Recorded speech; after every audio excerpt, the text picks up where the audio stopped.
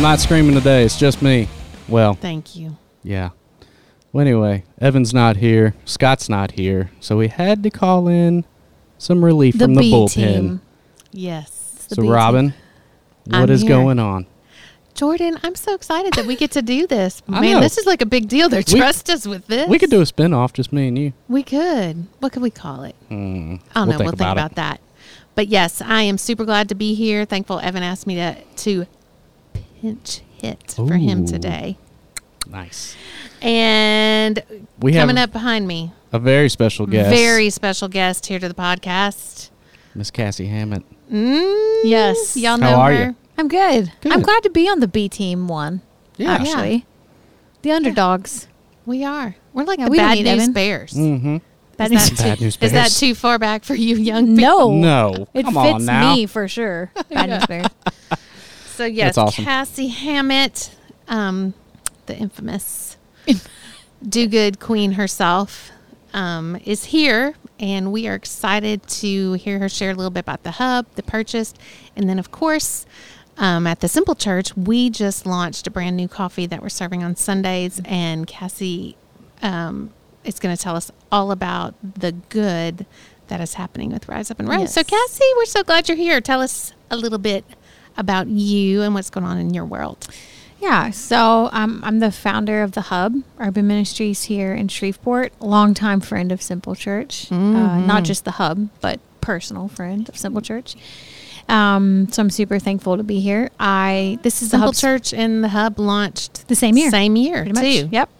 And so this is the Hub's 15th year in July, Yes. which is crazy. So yeah, my main job is to run the Hub here in Shreveport, and we have locations all across the country now. So So cool. I get to be a part of, traveling and checking on those locations and doing some consulting and things like that. But primarily just in the trenches of work here in in Shreveport, and love it as much as I did 15 years ago. So Yes. Yeah. It's been so cool to get to be on the outside and kind of watch or participate too, but see how God's grown that ministry in so many different ways, and how you guys have continued to serve our city consistently with the same value system that you started with, and just how God's grown that. It's been Yeah. incredible to see that how it just started doing street outreach Yep. kind of thing, loving people where they were, and how God has grown that. So give us a little bit overview of things that have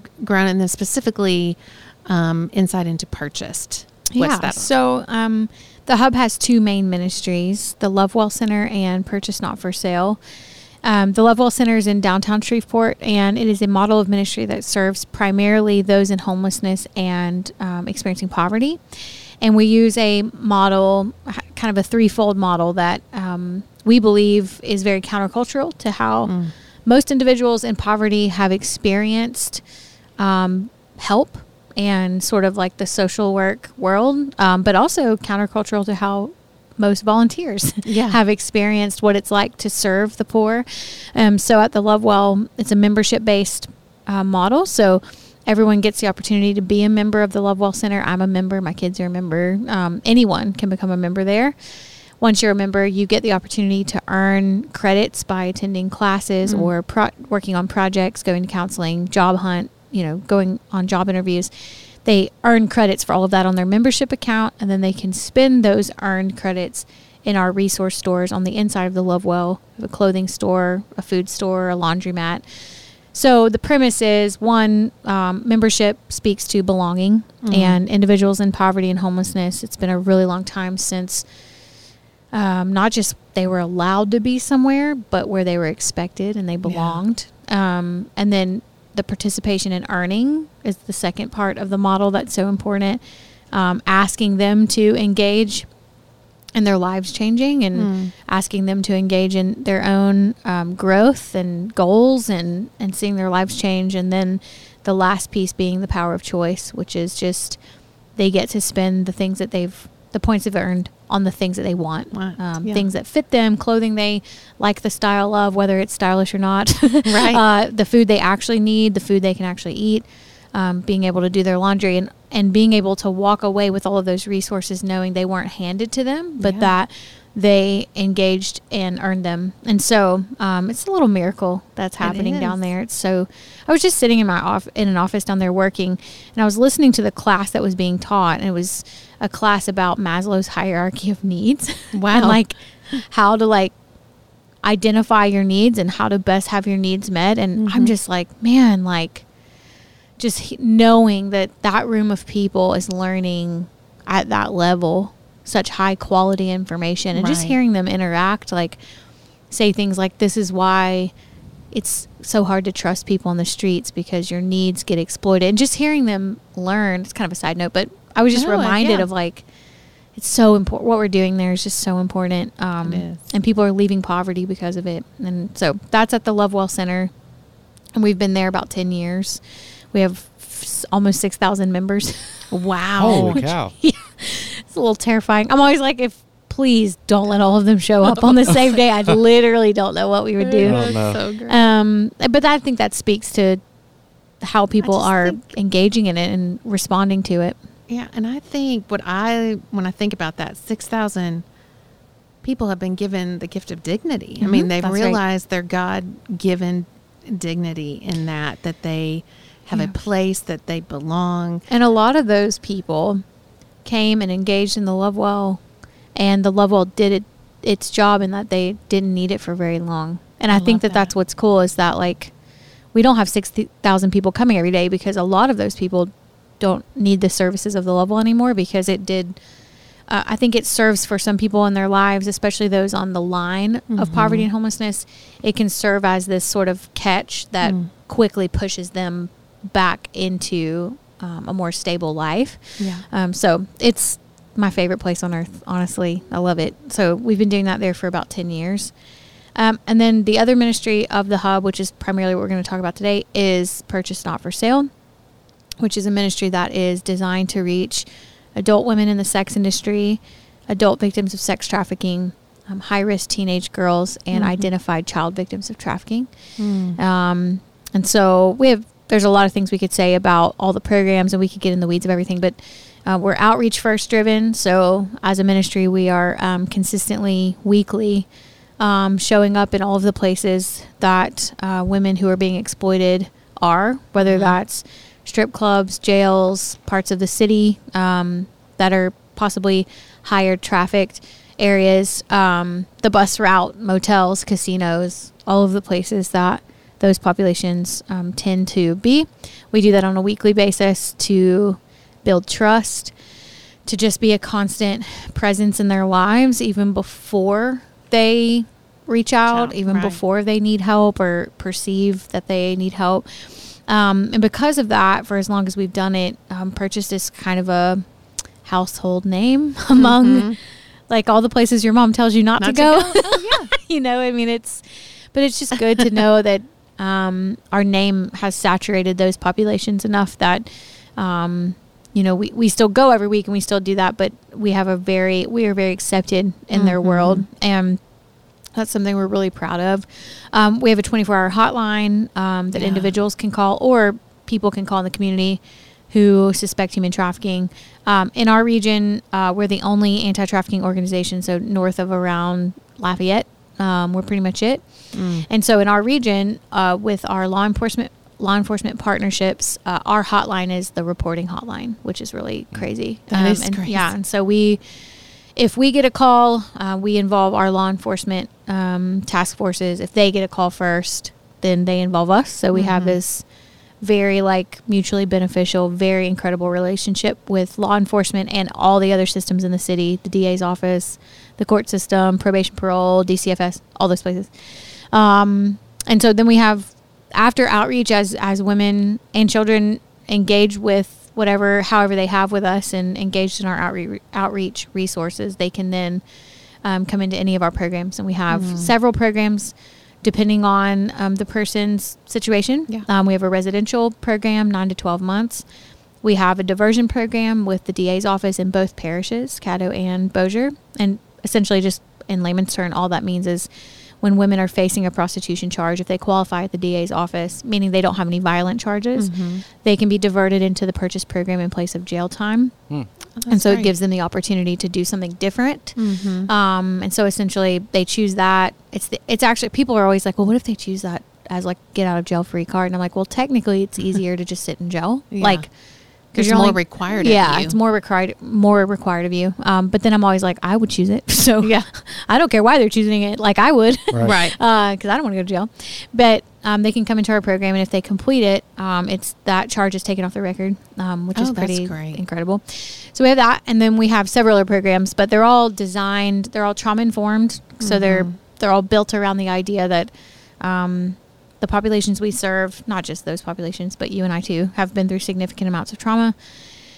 And without sort of healing and sort of unwinding all of that trauma, there won't be full restoration. Right. And so everything's designed around trauma informed and trauma responsive therapy. And so all of those programs, no matter which one they're in, they're designed not just to say at the end of it, like, oh, good, you're not a dancer anymore, you're not a prostitute anymore. I mean, that would be selling short what's possible. So our aim for them is just full restoration, and when they leave, our programs, that they're thriving and able to walk in the plan that God has for them, that very unique plan, and that they're able to be self-sufficient, which leads to the part of the conversation about Rise Up and Roast. So that's an overview of purchase. When it comes to kids, we have programming as well.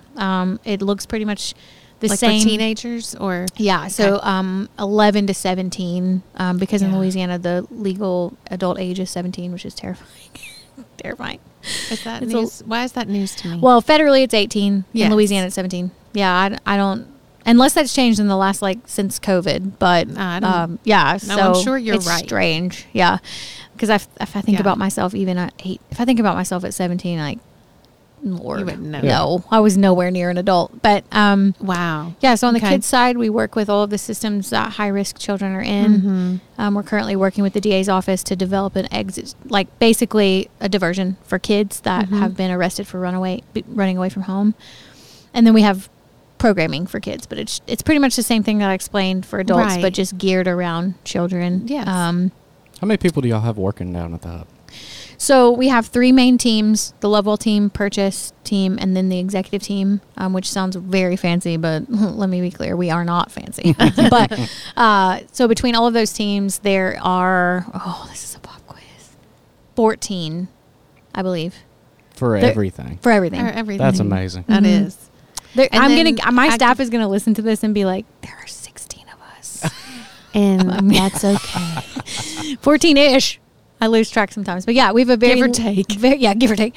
We have a very lean team, but very volunteer. That's what I was gonna say. The reason we stay lean is because we execute most of what we're doing through volunteers, so we're able to use a lot of people to do that.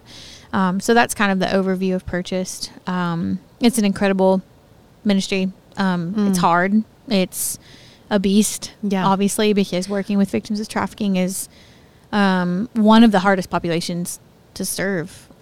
So, Well, I did want, speaking of that, you guys released a podcast recently, and we'll put that in the show notes where G shares her story. And so if you want to just hint at that, but it really, I loved what you shared, that afterwards she felt so free that she got to share her story of restoration. In her own words, She, G is a graduate of Purchased and one of the very first employees of Rise Up and Roast, which we'll talk about in a second. But she got to share her story on a recent podcast episode that we did. And, I think for me, the most important thing was that listening to her story, you just realize how many assumptions people come to the conversation about sex trafficking with that are just not accurate.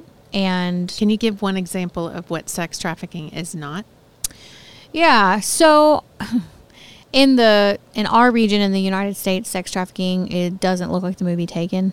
It's not a Liam Neeson situation, or kind of that more snatch and grab, kidnapping, selling on the black market. That is happening internationally, tragically, every day. But here, that's just not what it looks like. And I think that it's important for people to know that in the United States, but specifically in our region, it's a lot more subtle than that. And in G's case, a lot of the grooming and a lot of the influence and a lot of the vulnerability started when she was a child. And so you just realize that, over that long of time in your life to be influenced by family members in prostitution, and for it to be the only thing that like to choose it is not really a choice. I mean, you know what I mean? Like, it's not like anyone wakes up and says like, I want to go into prostitution, And I think that's a misconception. I think another thing about G's story that was hard for people to hear, but I think important, is how even when, she was severely abused and was in the hospital and we had worked with her to move her from there to our program and to keep her safe because her pimp is still out. And so she's, she wasn't able to just leave freely. She had to be kept safely so that there wouldn't be any retaliation. Even after all of that, to hear her say, like, I went out for a smoke break and still kind of thought, I'm going to leave. Like, I want to go back to him. And I think that's really hard for people to hear, but I was just really proud of her for saying that because it's the truth. And I think a misconception about victims of trafficking is that they're waving a flag saying, help me, help me, help me. And then they're just so thankful when you do. Yeah. And so her story, she kind of talked through like how scary freedom felt to her. And like she walks into a nice, quiet, non-chaotic home environment and how it didn't feel good to her. Yeah, like it was really uncomfortable. And so I think there's just a lot of things that misconceptions that can easily go away when we just talk to an actual person who's walked through it. We come up with all of these ideas about sex trafficking, and then when you talk to an actual victim, they blow all of those ideas away because they're people with stories, and it's just not so black and white. So, but I was incredibly proud of the way she handled her story and the way she took control of that narrative. And it was the first time that she'd ever told her story publicly. And so we were a little nervous that there would be some like post vulnerability hangover, where you're like, oh, I shouldn't have done that. And so Lindsay, the director of purchase, checked with her the day after the podcast aired, and she was like, no, that's like the first time I've ever felt heard. Like, and she didn't know how many people listened to that, but it didn't matter to her. Like, right. It was just her and I, and then Eddie Brary from Church at Red River in the room. And she was like, I've just never gotten to tell my story out loud and without anyone silencing me or without anyone saying, no, that's not what happened, or changing the narrative. So it was a big, actually now weeks down the road, like we can see that it's been a really big boost in her overall confidence it's sustained, That's so great. Yeah, she's walking a lot taller after that. So. Oh, yes. So, yes, if you're listening, you definitely want to take a look. Again, we'll put it in the show notes where you can find G's story because it is very powerful. So going from purchased, and then tell us how it connects with Rise Up and Roast, which is brand new coffee that Simple Church is using, but it's way bigger than just us. Right. So a few years ago, we looked at purchased as a program and realized that we really felt like we had figured out the recovery, or at least the model we use for recovery. Not figured it out in total, because you're always learning and always changing. Right. But what we noticed was the transition between post-recovery to self-sufficiency, that runway didn't exist. Like it was kind of this rug getting pulled out from under them into reality. Like they've been in basically they'd be in that program. Yeah. And then good job. See you later. Good luck. That's right. Walk out the door. And we help them find housing, and we help them find employment. Like we were helping with that. But the sharp change from recovery environment to reality, we just didn't feel like they were surviving it, like and getting through it and staying, out of the life and staying in their recovery. But we just looked at it and thought, man, I think we could do that better. Like I think as much as we've worked on the recovery piece, maybe we could shift and work on like that piece. And so we started just praying through what that could look like. Very long story short, the dream that's kind of born in my heart first was, what would it look like to build a social enterprise, which that's not a new idea. Like, Right. everyone, Yeah. a lot of people do that.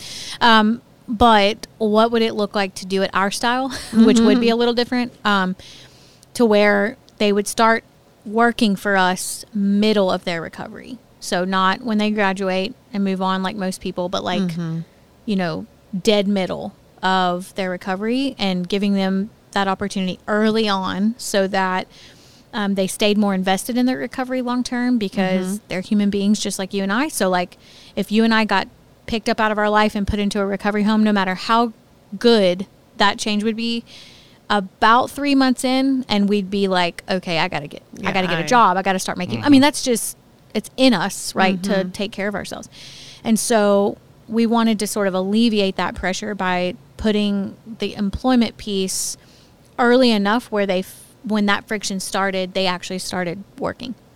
But we also kind of, our theory was, if it's early in their recovery, it will cause them to be more invested in their recovery in general, because they're getting an earning opportunity, which feels like an investment in their future. And so the question was, would it cause the retention to go up? Like, if they felt like, I am here, but I'm also investing in my next step, would they stay longer? And turns out they do. And so that's kind of the dream that was started. And then through some conversations in the community, primarily with Andrew Crawford, who runs Rhino Coffee, best coffee in town. I have a Starbucks cup in front of me. He would literally disown me. I shouldn't have even said it, because this isn't a video podcast. Yeah. I could have literally not just given myself up. Edit, please. I'll edit it out for you. I don't see that little thing. Yeah. So him and I had some passing conversations about partnering together to hire vulnerable populations of people over the years. And so we just kind of got serious about those conversations and started kind of laying the framework of his business, Rhino Coffee Labs, which is the roasting portion of Rhino Coffee, partnering with the hub and developing a social enterprise together. And so that's where Rise Up and Roast was born. And so essentially, not to get too in the weeds, but Rise Up and Roast is a distributor of Rhino Coffee. So we've chosen the beans, we've chosen the flavors, we've chosen all of those things.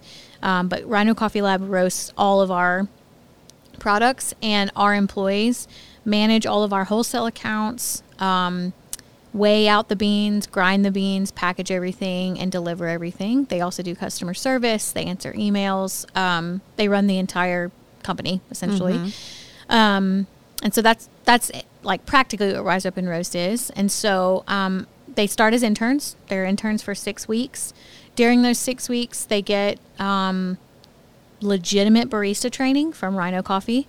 They go through a coffee foundations course where they're learning as much as they can about coffee, because that's the business we're in. And so they need to be able to answer questions and know enough about it. So they get barista trained, which is, it's practically important, but the other side of it that may not be as clear is that why we do it is because it is brand new information, and it's the first step for their brains to start to learn some pretty massive things that most of them have never heard or seen. And so it's a stretching. It's like an experiential stretching that says like, hey, this is a new world that we're kind of pushing you into. And so it's important more than just them knowing about coffee. It's kind of a stretch that says like, hey, you're about to learn some things, and your brain's going to have to sometimes use parts of your brain that haven't been used in forever. For a long time. Yeah. We all know what that feels like. I mean, it's a very rewarding process. I was about to say, it's an interesting thing when you start doing something new. Yeah. Someone the other day, I think it was at our board meeting, someone said, I forgot how good it is to suck at something. Yeah. How good it is for you. You know what I mean? To remember like, oh, like I don't know this and I have to learn it. So it's cool to watch that process start. So once they finish their 6-week internship, so they're essentially interns of Rise Up and Roast. So they're doing sort of all of the grunt work of Rise Up and Roast. At the end of 6 weeks, they have to fill out an application, and they actually have to apply for employment at Rise Up and Roast. It's not, we're trying to teach them what it feels like to have to, interview and try to get a job, even though like they know they're going to get, the job. But we want them to feel sort of that tension. So they do the interview and then they become paid employees. They start at minimum wage, but every 2 weeks they get a pay increase depending on their employee grade for those 2 weeks. And their increase goes up to living wage, which is $16.40. And so really we want them to go from minimum wage to living wage pretty quickly. Like we don't want them to stay in that low wage pay longer than 2 weeks. I mean, we want them moving up every 2 weeks, but it creates sort of this dynamic where some of them for the first time are feeling what it feels like to get a raise and what it feels like not to get the raise. You know what I mean? Like that, like what you do when you're at work matters. It has consequences, and so they can work up to a living wage. And Rise Up and Roast is a job incubator, so they can't work for us forever, unfortunately. I'm like the grandma of the organization. Like everyone's like, they can't work here forever. I'm like, are you sure? We can't keep them forever. But so they can only work for us for about 6 months as employees. And the reason for that is just like everything at the hub, we want everything to continue moving them forward. It's all about finding your calling, finding the thing that you're gifted at, and not staying stagnant. While they're employees, they're doing the work of Rise Up and Roast and doing all the order management and all of that. They're also in classes that are shaped around building self-sufficiency. So their course curriculum while they're employees, it ranges, but some of the class topics are, financial literacy. We have a customer service training that's a nationally accepted one that if they go through it, they get automatic interviews at like a long list of big box stores like Target and places like that. They go through that. They go through job readiness programming, but they also do things like they build a life plan. And that life plan includes how do you build community and what are you going to do when you get stressed and what's your relapse plan? Like it really takes them through all of the things that are foundational to sustaining recovery because getting people employed is not really the problem. It's when you're talking post-recovery, the bigger problem is sustaining recovery. And so the classes are aimed at that. So they go through decision-making training, safe people, which is a curriculum we have. How do you find safe people? How do you know the difference? So it's all like gearing them up for self-sufficiency sustained. And so they're going through those classes. And then also the last thing is while they're employees, they also have an employment coach who they meet with every week. It's not a hub staff member. So the reason we did that is we wanted to introduce someone that wasn't paid to care about these things. Someone from, the outside world who wants to be a part and wants to coach them, sort of an expert voice in their life that isn't a staff member. So she comes every week once they're employees, and they have a coaching session with her where they're doing all of the things getting ready for employment. And so they're getting a lot of preparation and job readiness as they are also working and earning. And then when they graduate, purchase the program, they have 3 to 6 months they can live in the home. And the purpose of that is the post-grad time is just work, save money, bank everything you need to bank, find a car, all of those things before you have to transition out on your own. And so the length of time they work for Rise Up and Roast ranges. It just depends on how quickly they get employed post-graduation. So if they have a job ready for them when they graduate, they transition out of our employment into that one. If it takes a little while, they don't lose their employment spot when they graduate purchase. Like G is still an employee of ours while she's also looking for employment. So, so it's a dream come true. Literally, like so it's the most fun thing. Is there a storefront or no? So we're currently a wholesale account based program or business. The reason we chose that was we wanted to be able to control the growth of the company so that it served the employee, not the company. Because there's just two ways to do a social enterprise. One is you're building a big business and having to support it with employees. The other is the employee is the point, and that's kind of the direction we've headed in. So we started as a wholesale account because we can control when we add new accounts, and we can pause and according to what the employees need. Right. We also have a really incredible church partnership network, including Simple Church, of about 38 churches that we knew we could start with. And so that's where we started. But this summer, August or September, we will have a retail front on the website. So we're gearing up to be able to offer the coffee retail and offer some merchandise retail. By the time that August comes, we'll have a few more employees in there, because it is, I mean, as it is right now, it's a lot of work, you know. So we're trying to like gauge. We don't want to burn out our employees. We don't want to grow faster than we're able to, you know, to handle.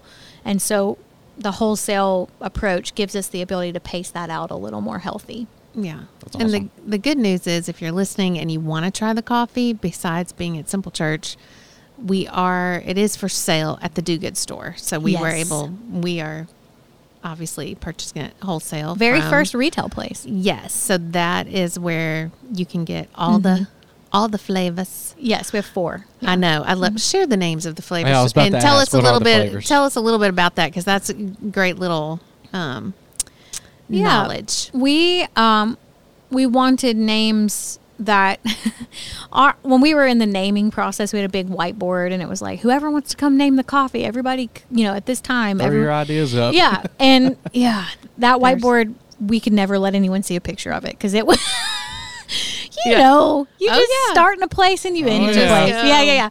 But so we have 4 different roast. They're not really flavors, but roast. That's correct. I'm sorry. It's okay. No, it's okay. That's I call bad. them flavors sometimes too. I forget. But it is. But we wanted a name that was names that reflected what we were doing. We didn't want them to be too on the nose, you know, like the Rahab blend. No offense if that's someone's name, but you know what I mean? We didn't want it to be too Right. Christian-y, too on the nose, like just Not too serious. The Paul Right. Saul blend. Exactly. Yes, exactly. But so as we were talking through just the story of the women in Rise Up and Roast, and actually the story of a coffee bean, interestingly, we just were like, man, what if we name them to reflect sort of that journey? And then we were like, what? Actually, the first name that came up is, I called a friend of mine out in Vegas who is a coffee snob. Is like not, he's whatever would be worse than a coffee snob. Like, I don't know, like coffee connoisseur. I'm not sure. Shout out Micah. Anyways, he knows more about coffee than any person on the planet, and he's a snob about it. So I called him and I put him on speakerphone. I was like, hey, we're trying to name this coffee, and we have this darker roast that we're trying to name. He's like, man, like when I think about a dark roast, it needs to get me up and out. And we were like, okay, like up and out felt like something. And then we realized that we were thinking through the Israelites' journey, and from, you know, slavery to freedom, what did that look like? And so we started writing a bunch of words. And essentially what we came up with was up and out, fire and cloud, milk and honey, and the decaf one's called Late for Church. We couldn't figure out. I love that. That's We were funny. going to call it Eternal Rest. Like we just, anyways. So That'll be forthcoming. That'll be a new blend. Yeah, keep that tucked away. But the 3 reflect the journey from, you know, slavery to freedom for the Israelites. Obviously, God's provision through a fire and cloud, and then the promised land being milk and honey. And we feel like that also reflects the journey that the women we serve are on, and really the journey we're all on, which is, you know, finding freedom and God providing and moving towards, obviously, like the promised land that he has for us. And so we were like super pumped about it. So yeah, if we ever have to name more coffee, I don't know what we're going to do, but right now, those are the names. Jordan and I would like to come to that meeting, because we would love to throw out some names. It starts real petty and bad. Like I was about to say, like, you get in a room with a bunch of creatives just throwing, you get nothing done. nothing. Nothing gets done. Except for we did get the names. It just didn't start great. How long did it take, though? About an hour and a half. Oh, well, there Not you too go. bad. That's not too bad. That's not too bad. Shout out to Micah for starting us off. Micah, thank you. And up and out. Now, we have milk and honey and Late for Church is what we're serving right now at the Simple Yes. Church, but I've tasted all of them. Milk and honey is a crowd favorite across the Fantastic. board, usually. So one of the things that I have learned just since when I got to come to a tasting and experienced where the coffee beans are actually being roasted right here in our city, which I love. Inside the Purchase building. Yeah, inside here in Shreveport. It's, Yes, it's incredible. It smells so good. If you love coffee, Yeah. it'd be a phenomenal place to work. Anyway, what I love about it and what I learned is just how fresh the coffee is, and what we're getting every single Sunday has been roasted the week before. And so all that, if you're not a coffee person or they don't know a whole lot about coffee, why does that matter? Why does having coffee roasted right here matter, and it being so fresh and all that? Yeah. So I think having locally sourced, or like it's not sourced locally, it's internationally sourced, but we can talk about that. But locally roasted coffee that is also benefiting people locally is a really big deal. Yeah. You know, we always, for us, we're like, the person delivering your coffee is the person that's being impacted. You know what I mean? Like you're not 5 people removed. It's like right here in front of you. She's delivering it to you. Yeah. You're meeting her. You know her by name, which I think is really powerful. The coffee being our sort of standard for freshness is because we want the coffee to be served when it's at its best. I mean, that just is what it comes down to. And for a lot of people, I would consider myself a coffee snob, like legitimately. Like I started drinking coffee when I was 5 years old with my grandmother, which is probably not great. But the thing about coffee is we go to the grocery store and buy it in K-cup form or whatever it is. And the truth is that coffee starts decomposing at around 2 weeks. And so once it's ground. And so it's not going to hurt you. But the reality is like at 2 weeks, it's getting worse after that. Like it's just kind of downgrading. And so it's been really funny because we've had feedback about the coffee. One conversation we had was like, oh, it tastes different. And we were like, okay, well, what's your favorite coffee? And they're like, McDonald's coffee. And we're like, oh, right. Well, this is good coffee. It just isn't burnt. So that's why that's why it tastes weird to you. Sat there all day. So it's just really important for us to, at the Hub in general, for us to offer the very best that we can. I mean, you know what I mean? And when it comes to coffee, like most people listening to this wouldn't know the difference, you know? Right. But for us, it's a big deal that our partners are getting the freshest version of what we can offer. Yeah. And it's not sitting there forever, and it's not decomposing, and then you're drinking it and it's just like, it's fine. You know, we want I've had it. a lot of, And here's the thing, like when it comes down to caffeine, like I'll take a hit however I can get it. Like, you know what I'm saying? But like, if I have a choice, like I want it as fresh as it possibly can be. And actually, when John Hagler came to a taste testing, we forced him to drink it black, which apparently never done before. Yeah. He's never done black before? No. Never. Wow. Most people haven't because they're not drinking good coffee. I remember that was the first way it was introduced to me. Yeah. So anyways, it's just a standard that we have to make sure that we're, a big part of what we're doing and Rhino is doing is teaching people that fresh coffee is actually better, and the processes of the bean and all of that stuff is just so fascinating. It's something that you would never know, kind of take for granted. You just pick up a cup of coffee and drink it. All of our beans they're sourced internationally. And one thing that's cool about the partnership that we have with Rhino is both the Hub and Rhino have a really, really high standard of working with ethical farms.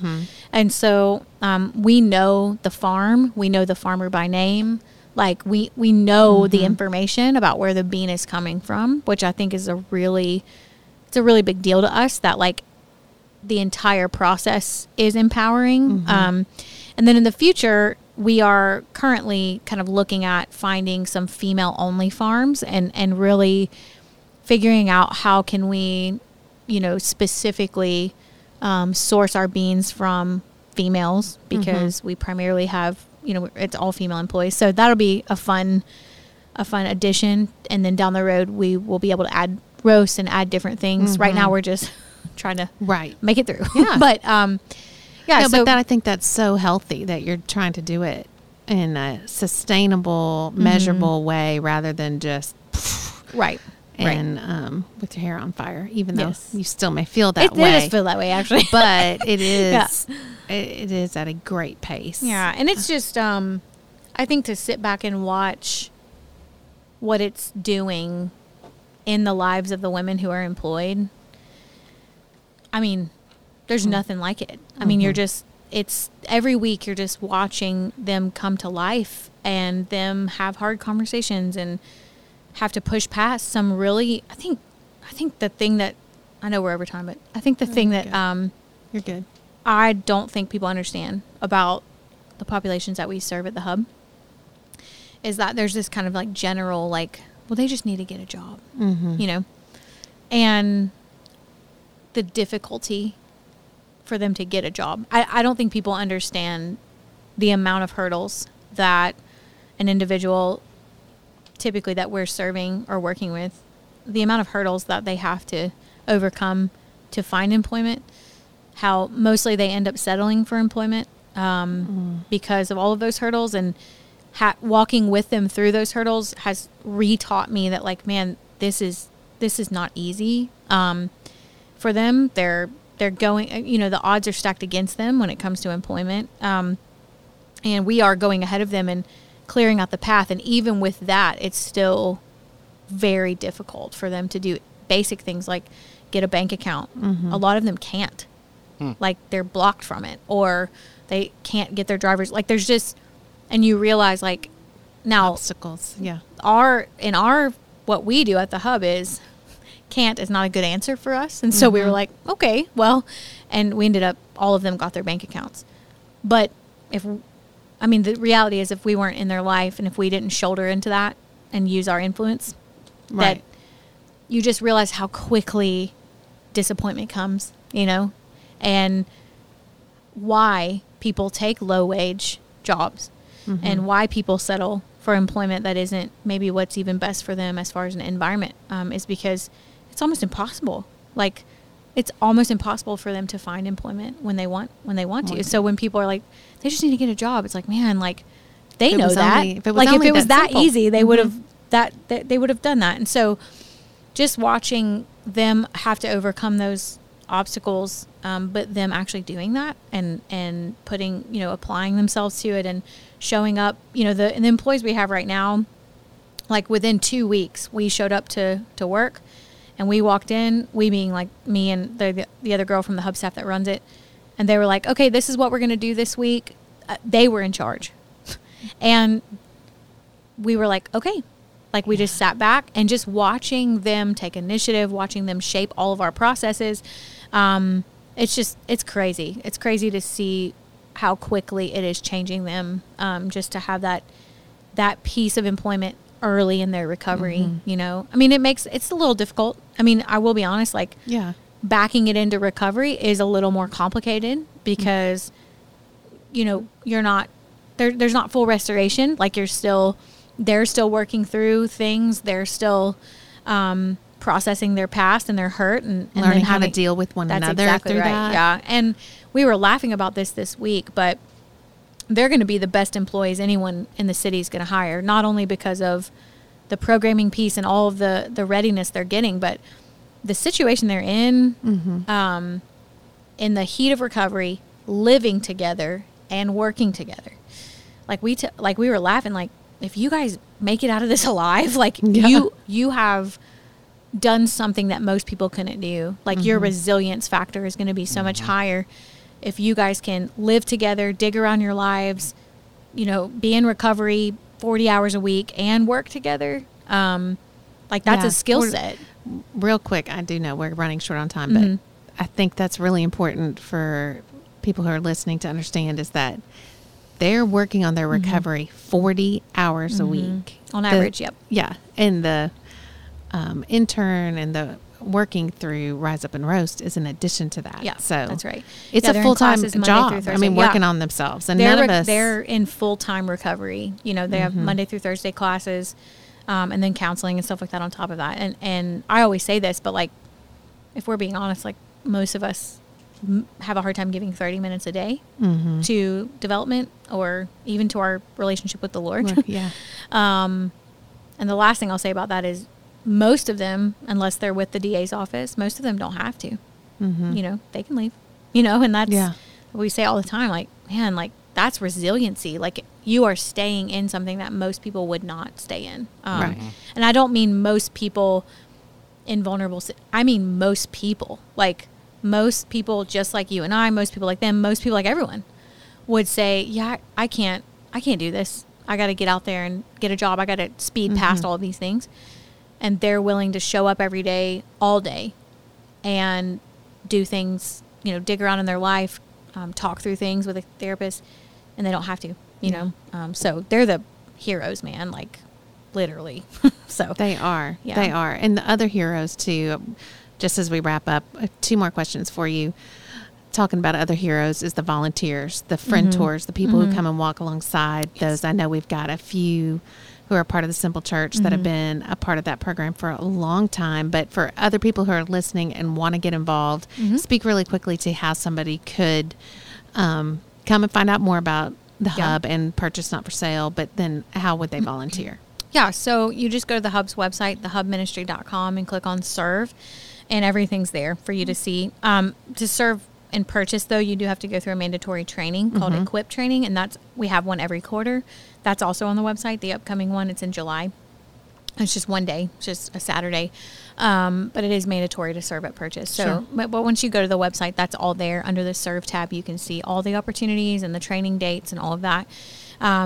And on the purchase side, we use volunteers for everything from all of our outreach teams to teaching classes to friend touring, which is mentoring, but girlier sounding, which is one-on-one relationships with women in the program and with the teens in the program, and then transportation all the way across the board, transporting women to their doctor's appointments and all over the city. That's the one right now that we're actually looking for people to help with, just because it's a massive part of what we do. Sure. So there's something for everyone. That's what's cool, and pretty unique about anti-trafficking organization. It's the fact that like there are so many opportunities for people to get involved is pretty unique, because usually in the human trafficking world, it's pretty hard as a volunteer to get involved. And so we work really hard to train our volunteers. You have to go through a background check and all this kind of stuff. But once you clear all of that, like we want volunteers to be a part of everything. Yeah. So there's something everyone can do. Right. And the Simple Church, too, if you're listening and you're part of the Simple Church, during the holidays, we are going to find a lot of different ways to help and be involved as small groups. So we're looking forward to that. But you don't have to wait for that. You can go to thehubministry.com and click on Serve, find out all that information. And then generally, if you want to purchase coffee, you can do that at the Do Good store. But then later this summer, we'll release and the retail front. Retail front. So wherever you're listening to this, you'll be able to purchase coffee. Buy it yourself. Yeah. It's going to be great. And then what does the cup say about, can we talk about your fresh cup is their fresh start. Their fresh start. I love that. Yeah. And how it's just as simple as a cup of coffee. It is. It's awesome. So it's so great. So thank you, Cassie, for what you do and how you impact our city, not just our city, but a lot of cities. Y'all, it would blow your mind if you knew all the other places that Cassie's been able to impact with the work at the Hub. And I love that it was Shreveport where it started. I know. So OG. The OG is right here. So thanks for what you do. Thanks for how you love people so well and really point all of us to Jesus. I'm thankful. So thanks for having me. Thanks so much. Thanks for listening. Jordan, you got anything else? I got nothing. Thanks for letting me. Between the two of y'all get a lot done. Not so much the B team anymore. That's right, Evan. We did miss you, that. but We missed you, Evan. Peace.